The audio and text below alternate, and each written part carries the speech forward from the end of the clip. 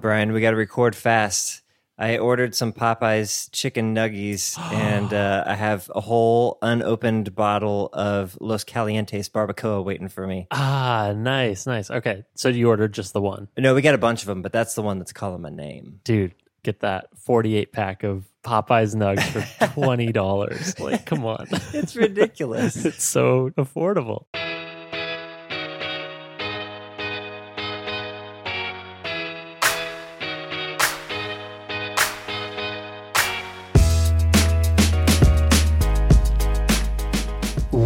Welcome to episode 409 of the Design Details Podcast. I'm Brian Lovin. And I'm Marshall Bach. Welcome back for another episode. Brian, I hope you are doing well. You are traveling once again, my friend. The road tour begins once more. I'll be in the Big Snapple for the next 6 weeks. Yeah, just pop open that cap, learn some facts, you know? Learning facts every day, every time I walk outside the front door. Yeah, so time zones are going to be a thing, but we'll figure it out. We always have. We got a good outline today. Before we get into it, huge shout out to Baron Fig. Every great design starts with a sketch, and you don't want your tools to get in the way. The paper, the pen, the feel, all of this matters, and Baron Fig makes the most simple, useful, beautiful, and functional tools to help you think more clearly and get those ideas out of your head onto your paper. They make gorgeous limited edition notebooks with special prompts and really beautiful designs to help you write and think and explore the ideas in your brain. But they also have simple notebooks, which is my preference. They have really beautiful dot grid, ruled, or even blank page notebooks that lie flat. There's no hump in the middle where the pages crease up. And of course, you can also add in their lovely, very solid, hefty, weighty Squire pen, a great writing utensil. Get that ink flowing smooth on those flat pages. Baron Fig makes tools for thinkers, and they're going to help you get started at baronfig.com/design details. When you go to that link, you'll get 20% off your first purchase of $50 or more. So go ahead, go pick up a notebook, grab a pen, and level up your game with Baron Fig. That's baronfig.com/design details. Thank you, Baron Fig. Thanks, Baron Fig. This week's golden ratio supporter is Plume. Plume empowers a billion smart devices at home and in small businesses through a suite of adaptive Wi-Fi, AI security, and parental control. And they are hiring product designers with 2 to 5 years of experience to help build the future of smart home services. You can learn more about the job listing at designdetails.fm/Plume. That's PLUME. And Plume is on a rocket ship trajectory. They just raised a $270 million Series E, so now is the time. Thank you to Plume. Go apply. Thanks, Plume. Marshall, another crew of VIPs has joined the fam. Oh, yeah. The fam grows larger week after week. Welcome to the fam, Macarena, Eunice Kim, Jean, Ivy Mukherjee, Akil Loken, Jack Stronstad, Jing Jin, Agnieszka Kroschek. I hope I got close, maybe 80% of the way there. And last but not least, welcome to the fam, Nikki. Hey, good list. And hey, Macarena. Yeah, I liked Macarena messaged and said, yep, it's pronounced like the song. So thank you. Thank you for that's that, fun Macarena. to deal with at Starbucks. Yeah. Well, welcome to the fam, everybody. Be sure to catch this week's sidebar. Yeah. If you didn't know, Design Details is a listener-supported podcast, which means that every week, listeners like you chip in and make it possible for us to record the show. That happens on Patreon at patreon.com/design details, where you can go and for just $1 a month, you'll get access to a bonus episode every week called The Sidebar. Sidebar. The Sidebar is an extra listener question, an extra design topic, an extra deep dive into something relevant to our industry or current events. Last week, we talked about negotiation tips for your next job hunt. And this week, we answer a listener question about what you should do with some time off. So be sure to catch that in The Sidebar. You can do that at patreon.com/design details for just $1 a month. Just $1 a month. So welcome to the fam, everybody. We'll catch you in The Sidebar. And with that, Marshall, main topic time. Yes, main topic. I saw this on the old tweet machine and I thought it was interesting. I sent it your way and you said that's a design details topic. So that's a main topic right there. Yeah. So what are we talking about, Marshall? All right. Twitter changed the follow button. And anytime anybody changes anything, it's worth talking about. And people talked Especially about it. Twitter. Yeah. Yeah. So Design Twitter did what it did, but I sent you the seed of a conversation, and I figured it was worth talking about. So let's talk about these new follow buttons, Brian. Yeah. So what's the difference? What did they have and what did they change to? And why are people freaking out? Yes. All right. So previously, the follow button was an outline style in blue. So blue stroke around it and blue text. And when you clicked on it, it filled in blue. In the new style, the pre-state is filled and the post-state is outline. And they went from blue to black. So I think this is what people are upset about. Hot take, Brian. I think it makes sense, but let's get into it. What do you think? Yeah. I cannot tell you, Marshall, how many times this exact design problem has broken my brain when you are dealing with a stateful button.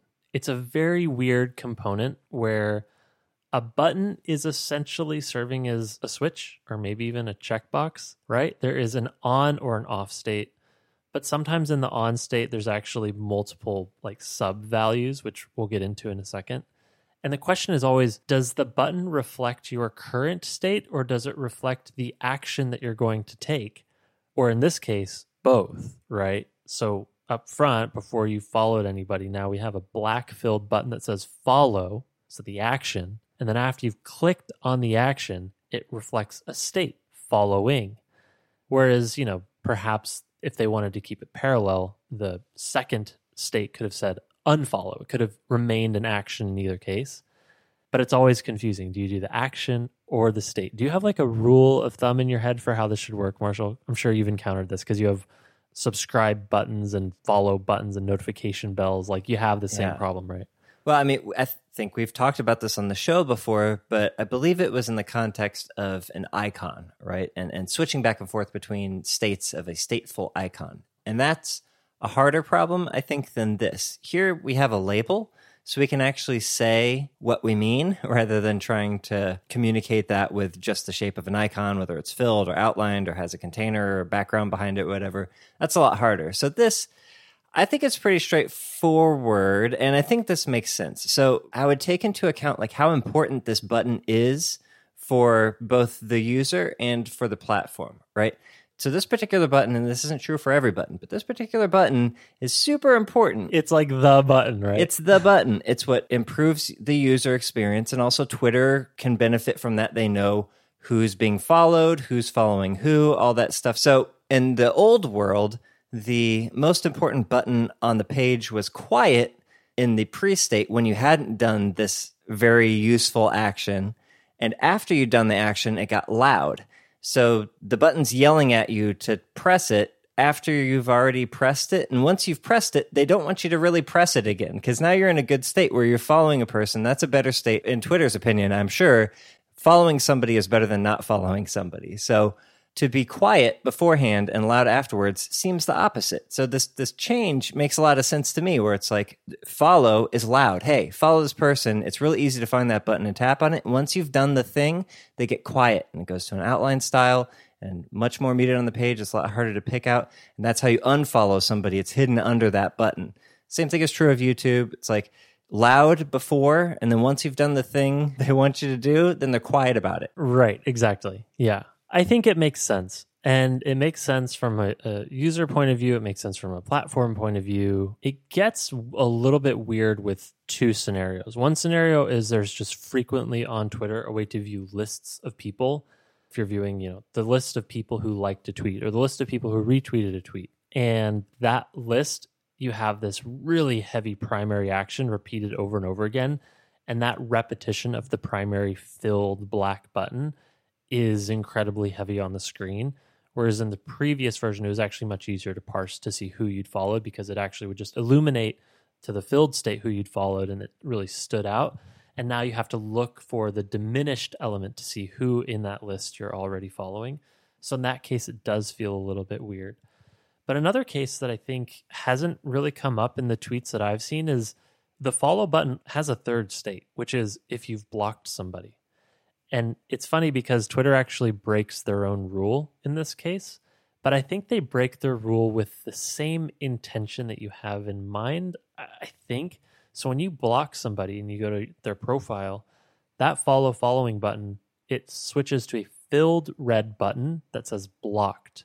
So in this case, it is reflecting your current state, blocked, right? It is not an action, but they have it filled. And I think it's because blocking somebody is really important, and like you want that element to stand out very clearly. This person you have had a negative interaction with in the past, or is somebody you've explicitly opted to not want to see. We're going to sort of call this out really loud in the UI. But anyways, I guess like if they wanted to be internally consistent, it should actually just be an outline red button that says blocked in red text. And when you hover it, it fills red and says unblock. Right. Maybe if you're on a device that has hover capabilities, but on a phone, I don't know. I think it's the right thing to be loud about this as well, right? Like you said, it's a big negative action and important that you know it. It's also rare, so when it does occur, you kind of want to draw people's attention to it. Like, yes, you did block this person. We still have them blocked. It's cool. Yeah, I don't know. Philosophically, like maybe the pattern doesn't match, but I think from a user standpoint, it's the right thing to do. I saw one suggestion that I thought was pretty good, and I can see the reason to not have it just because this button often appears in contexts where there's very limited screen real estate. So it's got to be, finding that balance between being prominent and big, but not overcrowding the UI because it's surrounded by lots of profile metadata. But one suggestion I saw was this button could really be improved with iconography. Like imagine if they had a plus icon next to the word follow, and then as soon as you're following somebody, that plus turns into a check mark. And so even in the diminished state, at least the check mark it's adding one more sort of signifier to the element that communicates the state that you're in. I can see how that would actually be particularly useful here. It's even more useful because in the list state that you mentioned earlier, instead of putting the full word on each row, you can just use the iconography. And you can make that iconography styled similarly, but it's a smaller footprint on screen and isn't as loud. Yeah, I think the last critique that I really have of the new styles that Twitter has rolled out, I mean, they made a bunch of them, but now this row of buttons in the profile, I'm on the web right now. It's maybe slightly different on the phone. Actually, it might be the same, but there's now 4 buttons. There's sort of an overflow more button. There's a message button, a notify button, and then the follow, unfollow button. All 4 of those things do different things, right? Actually, notify and follow are both sort of on-off switches. Direct messages initiates takes you to a new screen, opens a composer, and then the more button opens a menu. And they're all styled exactly the same. They all look the same. And I think that's kind of the last frustrating piece for me, especially with something like the notification bell is, what's going to happen when I click this? Will it prompt me to confirm? Was this person going to get notified that I've turned on notifications for them? There's a little bit of uncertainty about what's going to happen there. And actually in this latest ship, they used to have a 5th button there, which was after you'd muted someone, they would show another sort of muted stateful button as one of the small circular buttons. And that has been now removed, and it is replaced by a label below all of the profile metadata that says you have muted tweets from this account, and there's sort of an inline link to unmute. And that feels like a regression too, but it's in tension with it was a 5th button there. So I don't know. This header is nuts, right? Yeah, I mean, anytime you have a row of actions, you're going to run into lack of parity between those actions. Like, any social network is going to have a like, but they're probably also going to have that, thumbs up or heart or whatever next to a comment icon that's going to launch you into a whole comment viewing situation. Mm-hmm. But making those things look different or separating them also feels weird. Yeah, I don't know. I think people just kind of expect things, as long as it's not super destructive or taking you to a very different place right next to something that isn't destructive and isn't taking you to a different place. I don't know. I don't think it's so bad. Like this one, for example, the direct message one is the only one that really bothers me because it actually navigates away, whereas the other ones just either are stateful or pop up a menu in place. So yeah, I think the only ones that bother me are those navigational buttons right next to non-navigational buttons. Yeah. But what are you going to do? It deserves to be up there. It's an important action on the person for this context. So it would be a fun design exercise because we're probably also, we only know about the states that we've seen and encountered, and there might be more, right? There I'm might sure be more there are, dude. for VIPs and public figures and all sorts of shit. There's just sure. other stuff that we don't even know about that the team has constraints around. Yep. But it would be a fun design exercise to try and design a different profile header. Like for me, I feel the same way as you. I would almost want the message button to be larger and have a text label and have that be almost a primary action.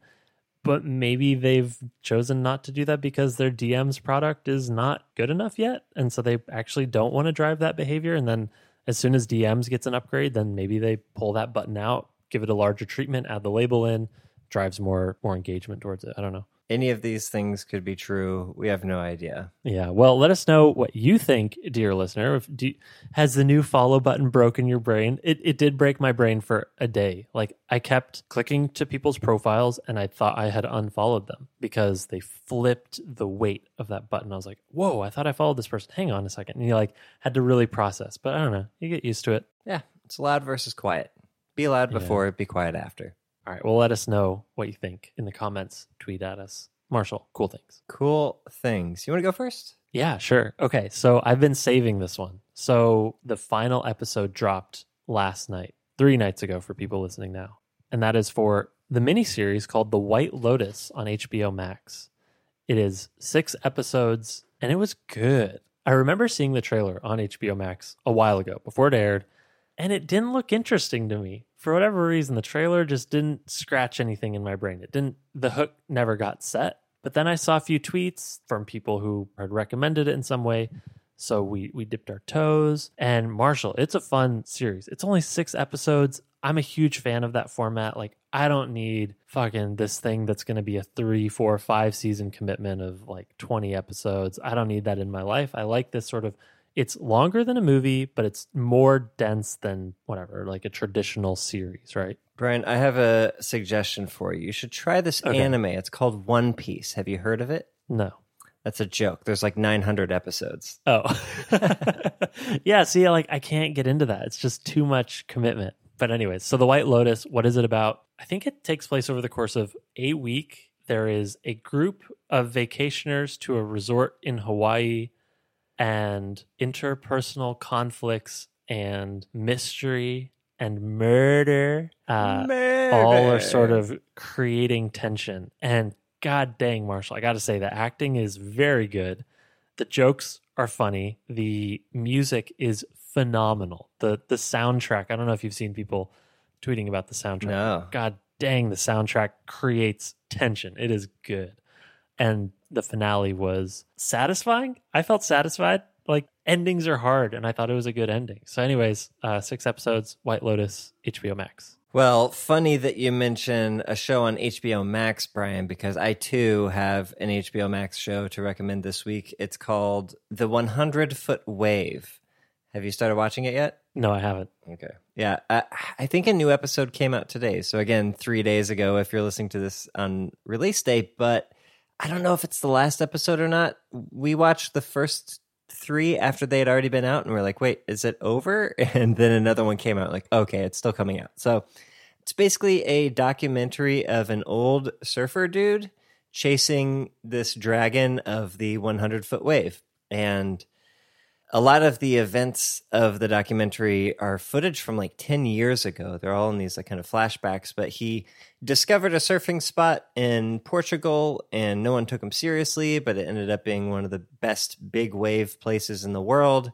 And so he's chasing this 100-foot wave. And will he get there? He's older and he's had some pretty massive accidents, and his body isn't what it used to be. So will this guy succeed? I don't know. I'm guessing so. I haven't seen the end, but it's called 100-Foot Wave, and we have happy endings here in the land of Hollywood. So we'll see. But I'm enjoying it so far. It's been a very good show. Do you know how many total episodes there will be? I don't. I'm guessing 5 or 6, probably in that range. Rad. Okay. Lots of good, consumable, bingeable, short TV things. Yeah, TV week.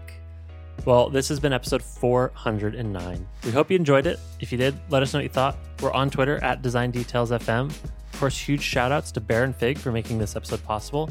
Bear and Fig makes the best notebooks, pens, writing instruments, bags, desk organizers, travel utensils, and more. all to get those great ideas out of your head and onto the paper. Go to baronfig.com/design details.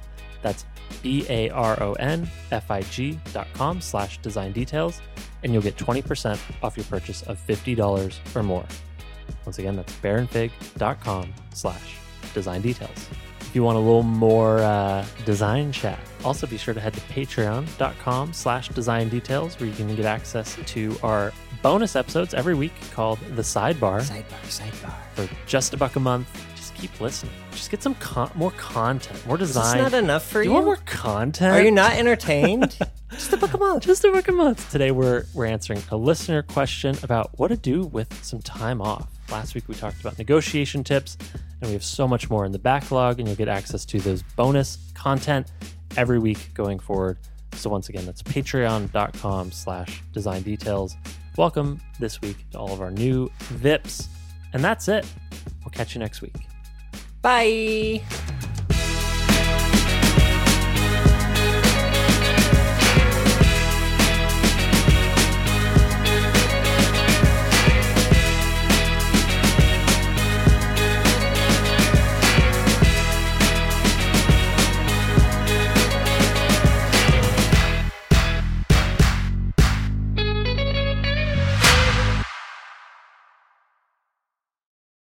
I have to say it. Hey, Macarena. That's actually their name. It's just Macarena. So Yeah. But I always say, hey, when we have new VIPs. And their name is Macarena. And the song goes, hey, Macarena. Aye.